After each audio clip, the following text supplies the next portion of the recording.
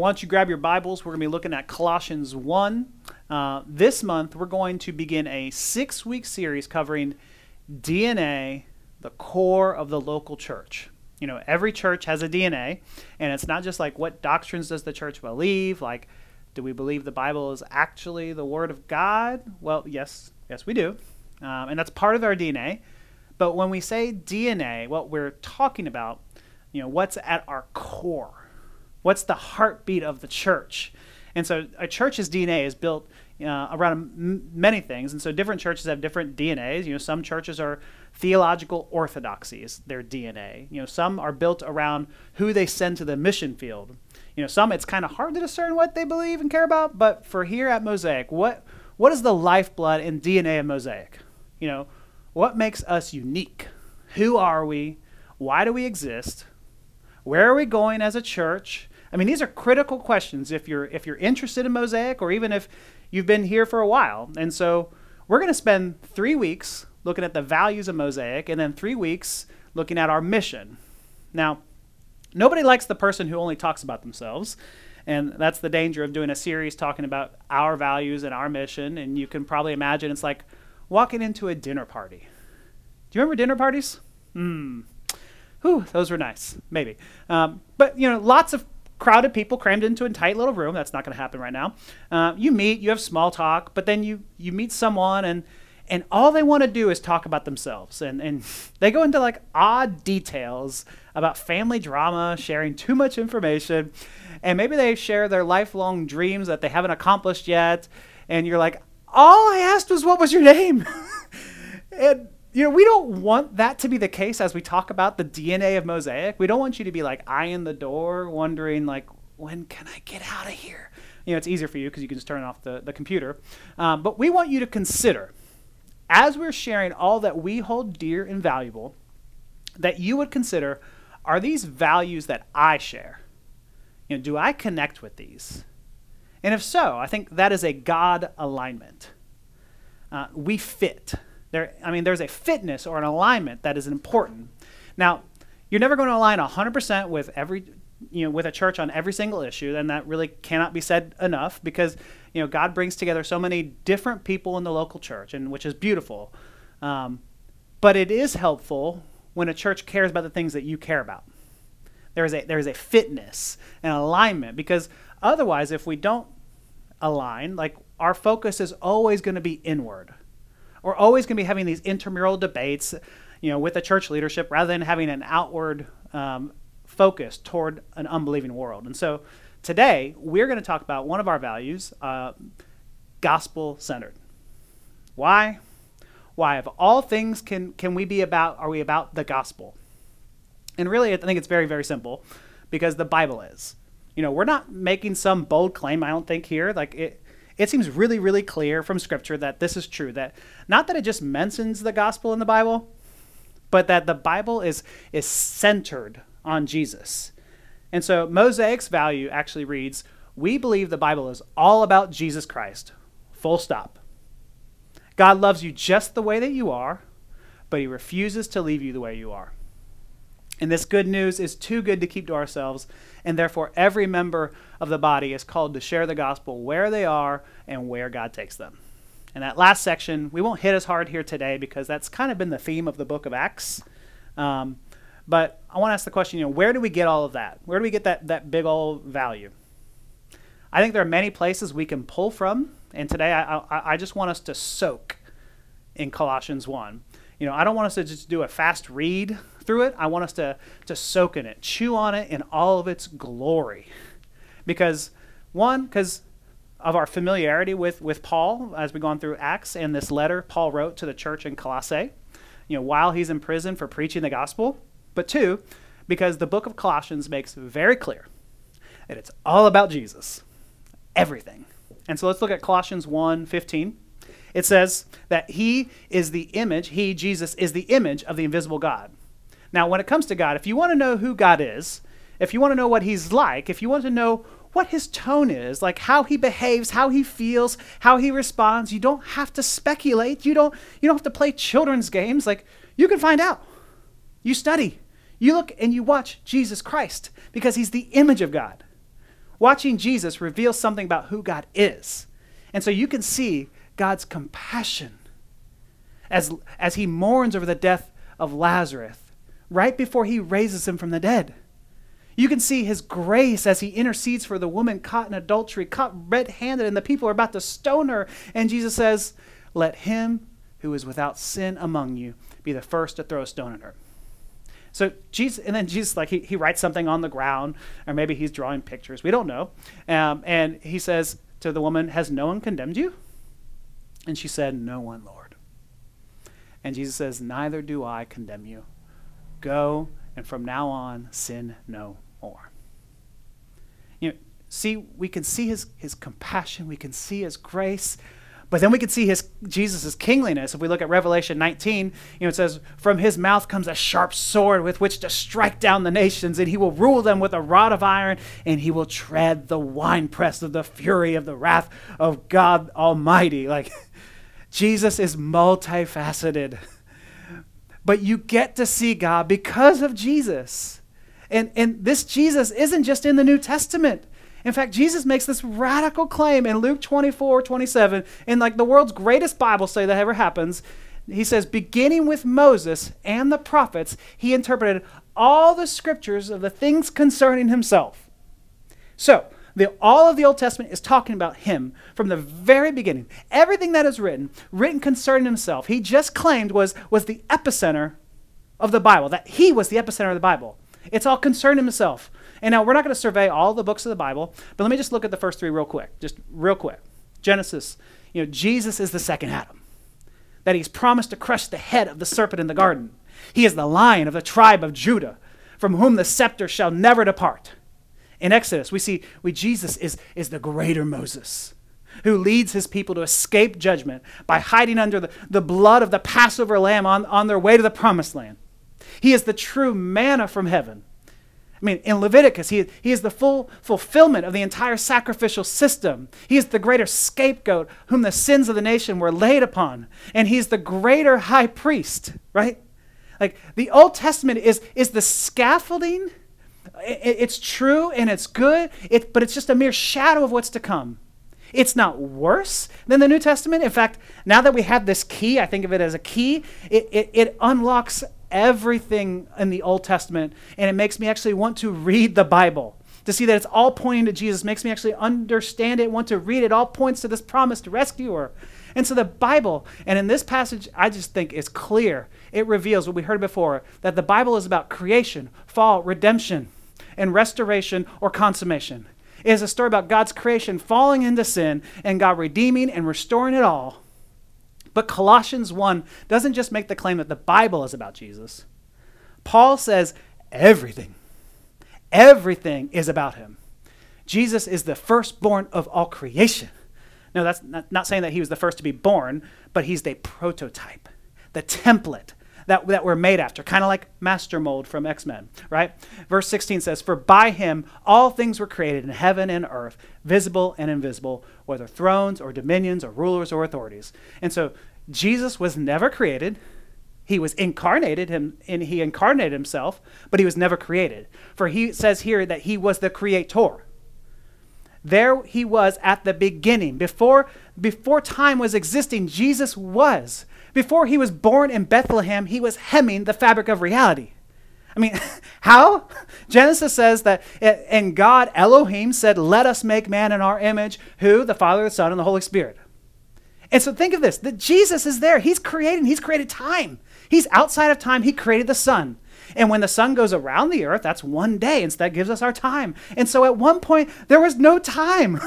Let me say it another way, just to drive home the ridiculousness of this all, and like the beauty of this. Jesus, was there in the beginning before the beginning was beginning, because he was there before any beginning ever began. Let me say that again. He was there in the beginning before the beginning was ever beginning, because he was there before the beginning ever began. Woo! He created all things in heaven and on earth. I mean, think about the artistry he has to create a Mexican tree frog and then to create a Japanese spider crab. Like, he created that. All things visible, what we see and invisible, the angels and the fallen angels, thrones, and we talk about our governments, our politicians. They ought to be looking to see how they can rule as under rulers of the true king. And then all things created through him and then for him. We are seeing Jesus is the apex of everything. All things are created for him. And if we're not clear on that, let's look at verse 17. And he is before all things, and in him all things hold together. And so our very atoms and molecules hold together because Jesus holds us together. I mean, are you getting the isness of Christ? Like, this is who he is. This is who he is. He is penultimate, verse 18, and he is the head of the body, the church. He is the beginning, the firstborn of the dead, that in everything he might be preeminent. Like, I don't know if you can have a higher Christology than Paul has. Jesus is the head of the body, meaning the church. He is in charge. It is his kingdom, not ours. And so as we remember who we are at Mosaic, we need to remember that we are just one church inside of the big church. I mean, all of us are held accountable to the true head, and there's one kingdom, and it's not Mosaic. There's one answer, and it's not our way of doing things, and you've got to hear this. Like, Jesus is the head of the immovable, unstoppable, always pressing forward church. Like, we celebrate what God is doing in other churches wholesale. Like, we're on the same team. It's not anyone's church or anyone's kingdom but his. Amen? I mean, I also need to be clear about this. Like, I don't think it's wrong for us to point out where people may be outside of orthodoxy, or where they're outside of the scriptures, or where they're maybe preaching a false gospel. I don't think it's wrong to be critical of some of that stuff. But in the end, if the gospel is being preached, but musically or creatively we're just different, if people are loving Jesus passionately with a pipe organ, that does not equate to dead worship. Or if someone is praising Jesus with 2 turntables and a microphone, then praise God, right? And if you think people can't worship God like that, I just think you probably won't enjoy heaven. Because heaven is going to have all different kinds of cultures and styles represented. And so I just say, begin praying right now. Lord, help me to love country music. Whew. Because if there's twang in a praise song in heaven, I still want to praise Jesus. He's going to have to do a miracle, I get it. But if this passage is teaching us one thing, it's that it's not about me. It's not about you. Like, true, Jesus has done a lot of things for you, more than anyone else has ever done, but it still ain't about you. It says that in everything he might be preeminent. That means at the center of everything, the apex of it all. Another way to translate that word preeminent is to use the word supremacy. And that word supremacy has negative connotations because some have tried to co-opt Christ's throne and made it the supremacy of white, not the supremacy of Christ. And oh, is it evil? I mean, white supremacy is evil at so many different levels. Racism is evil at so many different levels. And it reveals the heinousness of this belief that one group is superior to another group. That one group has a right to the throne. But it ain't white supremacy, it's Christ's supremacy. And he dethrones any who try to steal his glory. He is supreme. He is preeminent above all. But unlike the negative connotations with that other ideology, his supremacy does not mean another's demise. You say that again. His supremacy does not mean another's demise. His supremacy, and here's the beauty of the gospel-centeredness, is actually for our good. Somebody say that, amen to that. His supremacy is actually for our good. Verse 19 says, "For God was pleased to have all fullness dwell in him, and through him to reconcile to himself all things, whether things on earth or things in heaven, by making peace through his blood shed on the cross." Oh, Lord, Paul is just going off. Like he is breaking out into a praise song here. I mean, through him, he reconciles all things to himself by making peace through his blood shed on the cross. I mean, whew. But wait, Paul, you're giving the cure before you gave us the problem. What's the problem? We've said God's great, right? And we believe we're great too. No. Here's the problem. We can say things like, yeah, Jesus is cool, but also I love my pet sins. I mean, I think here in Waco and East Waco, I don't know many who are actually outright hostile to Jesus. It's Jesus and. Jesus and. This mentality of Jesus and. We worship Jesus and we embrace these other things to supply whatever Jesus might leave us lacking. And so really it's Chipotle theology. Chipotle theology. You go to Chipotle, you got to pick your burrito, or maybe you pick your burrito bowl, whatever suits you. You pick your rice, what kind of rice you want. Pick those beans, what meat, or maybe you want some tofu. And then you got to get that guac. Whew! That guac is so good. But this is modern Christianity. Just pick and choose what you like and leave alone the things that you don't like. And that is buffet theology. But Christ would never be one option in a buffet. We see Jesus like that optional guac that I'm telling you is real good. But some of y'all are like, yeah, Slim's excited about the guac, but I could take it or leave it. No, one, you got to get the guac. But two, throw that analogy out the window. Jesus made the ground that produced the tree that produced the avocado. He created the sun and the clouds that produced the rain to water the tree. I think we've got to stop tapping the brakes on Jesus' exaltation. Why? Why do we do that? Why do we tap the brakes? Because verse 21, I think there's a big gap here. It says, and you. Ooh. There's that long gap between his otherness, his highness, and us. And it says, and you, who once were alienated and hostile in mind, doing evil deeds. I mean, we couldn't be more different. Once we were alienated, and we're not just aliens to God, we're hostile aliens to him, doing evil deeds. But wait, I'm a good person. Not according to Scripture. It says aliens, hostile aliens in mind. We are hostile UFOs. We are enemies. And here God just shows off. Verse 22, he has now reconciled in his body of flesh by his death in order to present you holy and blameless and above reproach before him. I mean, this is the preeminence of God through King Supreme Jesus. Though having all the supremacy, he reconciles and brings us back into good standing, you and I, by dying for us, in order to present you holy and blameless and above reproach. And another word for what he's doing here is that he justifies you. Now, to justify something doesn't mean to change its nature. It means to change our view of something. Let me say that again. To justify something does not mean to change its nature. It means to change our view of it. And so take the example of a kid who goes to school. Maybe you're a teacher at the school, and you watch this kid come up to another kid. He balls up his fist, and he just slugs another kid in the face. What do you say if you're the teacher? You say, are you kidding me? You're suspended. No questions asked. But the kid responds, but. And you finally listen to him, and he says, but if you look in his pocket, he has a gun. And he said he was going to shoot another kid. Well, now that first kid justified his behavior, didn't he? He didn't change what he did. He just changed our view of it. It became a good thing and a necessary thing. Becoming a Christian is not about becoming good. It's not about cleaning yourself up to be acceptable to God. It's, as Paul says, he's going to present you holy in his sight, without blemish and free from accusation. And so Jesus is going to make you that way. Jesus justifies you and changes God's view of you because Jesus died for you. I mean, this is why we say God loves you just the way that you are. You should know here at the Mosaic, you belong before you ever believe. That God loves you. You don't have to clean up before ever walking into our doors, if we had doors. And so he loves you just the way that you are. But he refuses to leave you the way that you are. I mean, it's not love to just leave people sitting in their filth. Oh, I don't want to make people feel guilty.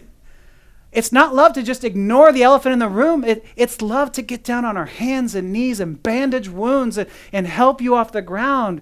I mean, he loves you too much to leave you where you are. I mean, God wants better for you. And I think deep down we all know that. And we want that for ourselves. But here's the kicker. The only way to stay the course and not to give up is when we center ourselves on the gospel, which is to say, I am a hostile alien reconciled to God. Meaning, I am more sinful than I ever will know, and yet I'm far more loved than I ever dare believe. This is the good news. What the good news, that's what the gospel actually means. It literally means good news. It is God loves you that deeply. And because you're loved like that, you don't have to fight for your own worth. You don't have to crave the attention. I mean, the gospel obliterates any supremacy you think you might have. And it gives it to Jesus, who then gives you all of his love you'll ever want. I mean, it's this wild and wonderful ping pong that happens here. The gospel obliterates any supremacy you think you have, gives it to Jesus, who then gives his life for you. Like, what this means is for the church, if we're about one thing, let's be about the one thing the Bible is about. If we're about one thing, let's pivot our whole church and our posture towards the center of the universe, which is all Christ-centered. And what did Christ come to do? He came and he brought the hope of the gospel. And so we are not man-centered. And so every sermon, every Bible study, every mission, every action is fueled by and geared towards and building to glorify Jesus and center us on the gospel. We will uplift and exalt his name. Will that play out in how we love our neighbor? Absolutely. And we'll talk about that in the coming weeks. But as a foundation, we are gospel-centered. It is in our DNA. And what this means for individuals is Jesus is first. He's first in everything. Jesus is first, and I am not. Jesus is first, not our denomination. I mean, can you say that? Like, Jesus is first and not my political party. Now, some of y'all might be saying, okay, now, preacher, you went from preaching to meddling. Like, no, is he first? Are you able to critique your own party's problems? I mean, it's easy to go after the other side, but if Jesus is first, then your ultimate allegiance isn't to your group, it's to Jesus. And so today, Jesus says, you're in my seat. Repent of the ways that you've tried to take my seat. Repent of the ways that you have put yourself before him. He is gracious and compassionate and justifies hostile aliens. But secondly, Jesus is first. Let that comfort your souls, that Jesus is preeminent over your fears, preeminent over your boss, preeminent over your city, preeminent over your nation, preeminent over this pandemic. He is supreme in the storm. He is in charge, and he's holding all things together. Hallelujah. Praise him. And rest in his sovereignty and in his goodness and his preeminence. Let's pray.